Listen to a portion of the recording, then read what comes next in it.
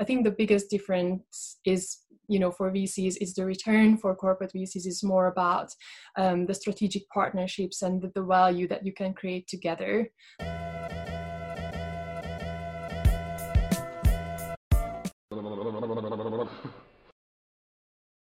Hello, everybody. Welcome to the Strategy Show. I'm your host, Simon Severino. This episode is brought to you by the Strategy Sprints. Strategy Sprints, we do only one thing, strategy in sprints. Strategy means every month more revenue. In sprints means doing it in a way that gives you more energy for the next week and the next week and the next week. Every day we try and bring one CEO tip for you, the CEO of small and medium companies. And today we have Senior Investment Manager at Sky. She manages startup investments and partnerships for Sky. She has a vast experience in the VC field, from Episode 1 Ventures to Day One Capital and so much more. She sat on the advisory board of a leading self-driving car startup. Please welcome everybody, Eva Ress. So, Eva, can you share with our audience something that is not so much known about you? Yes. Hi, everyone. And thank you for the introduction, Simon. So I think probably my friends know this about me, but not the rest of the audience. So I'm a big city walker. I love taking big walks. And it's interesting, I think, because a lot of people love hiking, which I also like, but I also like exploring big cities.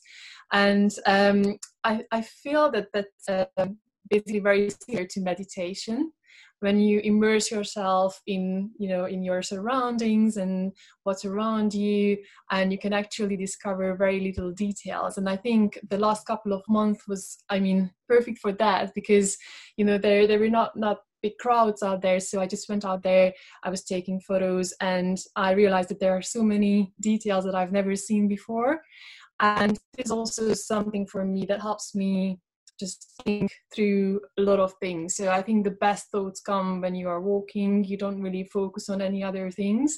And that's why I compare it to meditation, because your thoughts just, pass through. And then when you come home, you realize, oh, I've never thought about this, but this is like how this inspires you. As you are out there, you find very fine details, very nice moments, and then that helps you also to kind of implement it into even work or your personal life. Is this where you get your inspiration for your artwork that people can see? No, actually, I'm still a beginner. So I kind of cheat and I follow some tutorials and some videos based on paintings that I like. It's also a secret I've never shared before, but I really like colors, as you probably see. And it's also a way to just immerse myself in something completely different from my work or from my everydays. And creativity also kind of uses another part of your brain. So I think that's just very helpful. Beautiful. I'm so excited because we will unpack a lot of things. We will talk about knowing yourself, about how to hire a great CFO, and also how to get up every day with your mindset on improving something. So you have such a vast career and so much experience in VC, and also in different worlds of VC. You have the corporate VC experience, but the traditional VC experience. What's the main difference for people who don't know it, and what's your take on it? Yeah, so that's correct. I used to work for traditional VC firms, and now I'm part of a team at a corporate VC. I think, for corporate venture capital, there are also different models, which I'm not going to go into right now. But basically, I think the key difference is, the main stakeholder, the main LP, or because for traditional VC funds, you typically have a fund where LPs, limited partners invest. And so I think the main incentive for a fund is to deploy, high returns, because that's the expectations of the investors. Meanwhile, for corporate VC, you have either LP in the fund if you manage also a fund for the corporate, or in our case, we are embedded in the organization. So that means that basically our LPs are, the management and the business. So for us, we really need to understand the business. And for us, the biggest value to contribute to the business is to bring in innovative startups and companies who we can work with. And our team also initiates commercial partnerships, not only investments, although I'm working more on the investment side. So I think the biggest difference is, for VCs is the return. For corporate VCs is more about the strategic partnerships and the value that you can create together. Not to say that we are not looking at the financials, but I think that's probably the biggest difference. So also from my experience, when corporations invest in startups, they are not so much searching for earnings, they are more searching for learnings. So to be there to see what they see and to have that fast learning cycle and to have that access to a technology which is emerging or to weak signals. So when you invest, what are your criteria? Are you trying to find some patterns, some technologies, or so why do you invest? Yes, so we work very close with the business, and we are kind of an intermediary between internal stakeholders and external stakeholders, which are typically the startups and the VC network we have. And we review our focus areas from time to time with the business. So we are looking for opportunities for growth, and that could be innovative technologies or even content. And we are also trying to enhance capabilities within the business, let's say with automation. So we define these focus areas ourselves and together with the management and the business. And then we try to find and scout startups that would be relevant for us.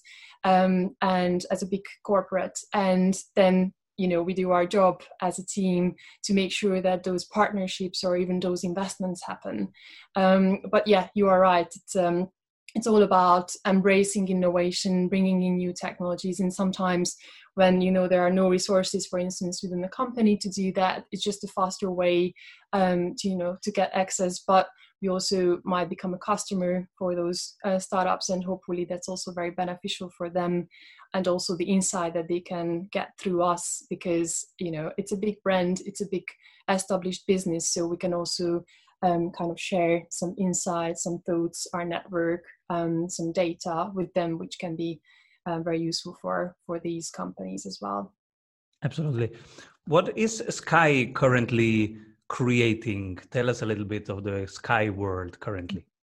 So I'm not sure I can disclose this, but I can share some thoughts around that. So personally, why I really like this role, working at a corporate VC, and to what extent it's different from my previous roles, which I also liked a lot, is that here I'm part of the bigger business development and strategic partnerships team. So that means that we are also a little bit part of the business development initiatives. And while my role focuses on investments and portfolio management, right now I have the luck to work alongside the business development team and help on a certain focus area, which I can't disclose right now. But I think it's always very motivating to work on something new. And hopefully, we will create a framework or a strategy, and on the back of that, we can deliver partnerships and investments for the company. So I think that role is a very versatile role, and that's why I really like that. And that's where I also feel that besides just connecting the dots between the external and the internal world, I also hopefully create something new with other people, with my team members, with the business, and then finally with the startup. So I think it's a very inspiring part of my role. How do you find the companies to invest in? One thing is, of course, you see a lot and you scout and you have your radars. Are there also founders who write to Sky and say, hey, I have something, it might interest you, and who should be that founder? Yes, so we have different sources, and one of those sources are definitely these called inbound, so emails. They approach us through LinkedIn, which I encourage startups to do if they feel that they are relevant for our business. But we also have an extended network, investor network in the US, in Europe, and also through our portfolio companies, we get access to other founders, so they might recommend another technology or another team to us because they think that would be a good collaboration in between the two parties.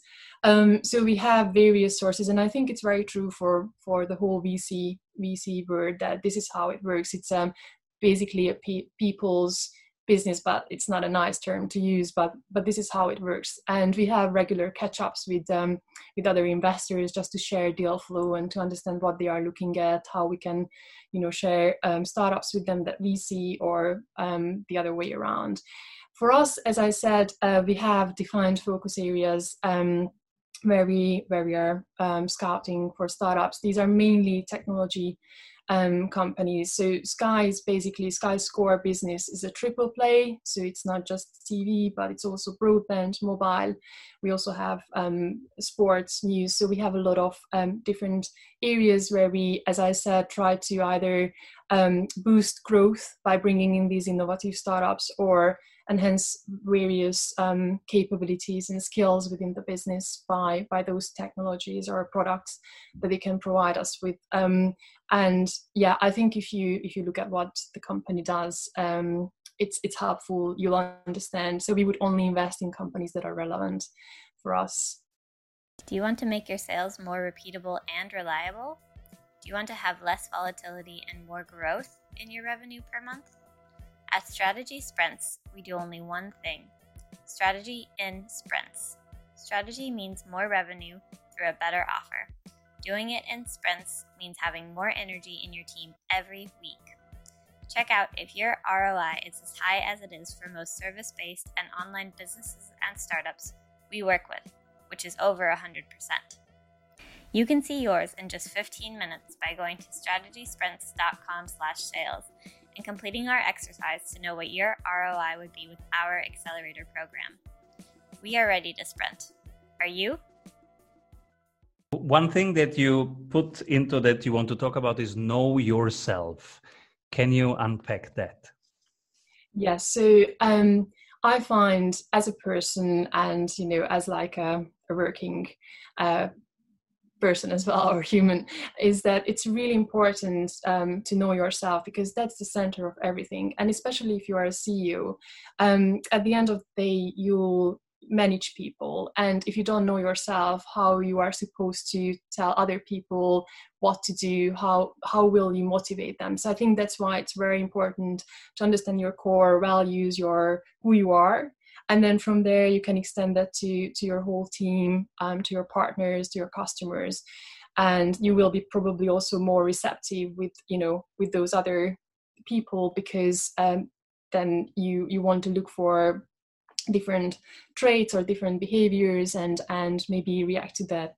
So I think that's one thing. And obviously you'll come across a lot of challenges, a lot of hurdles throughout the way.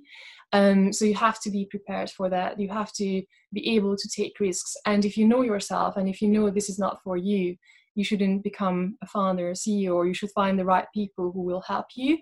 But if that's something that you are seeking, that it's definitely for you.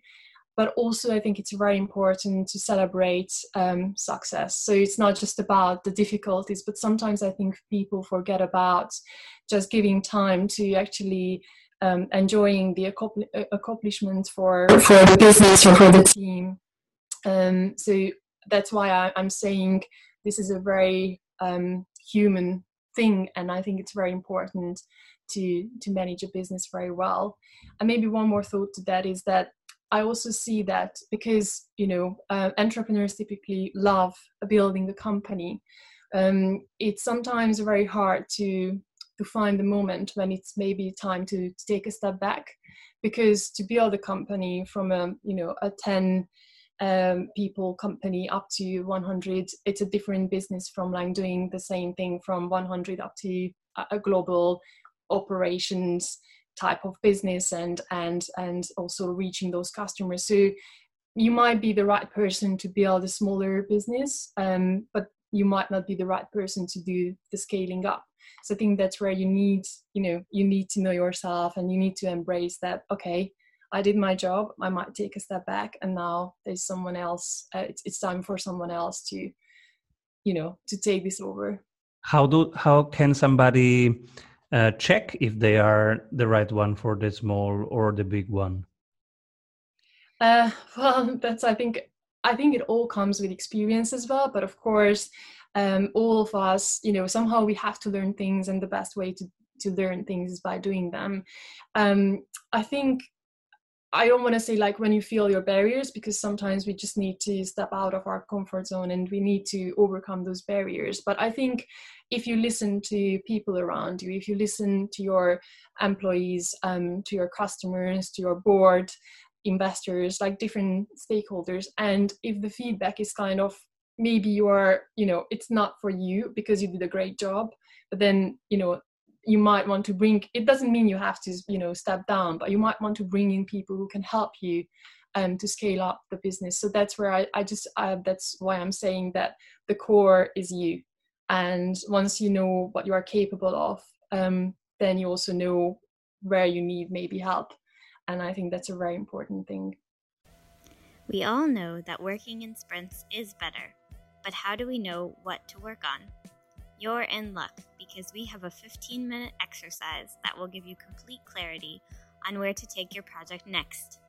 Go to strategysprints.com/sales to complete our short exercise and meet one-on-one with an expert sprint coach to identify your number one bottleneck.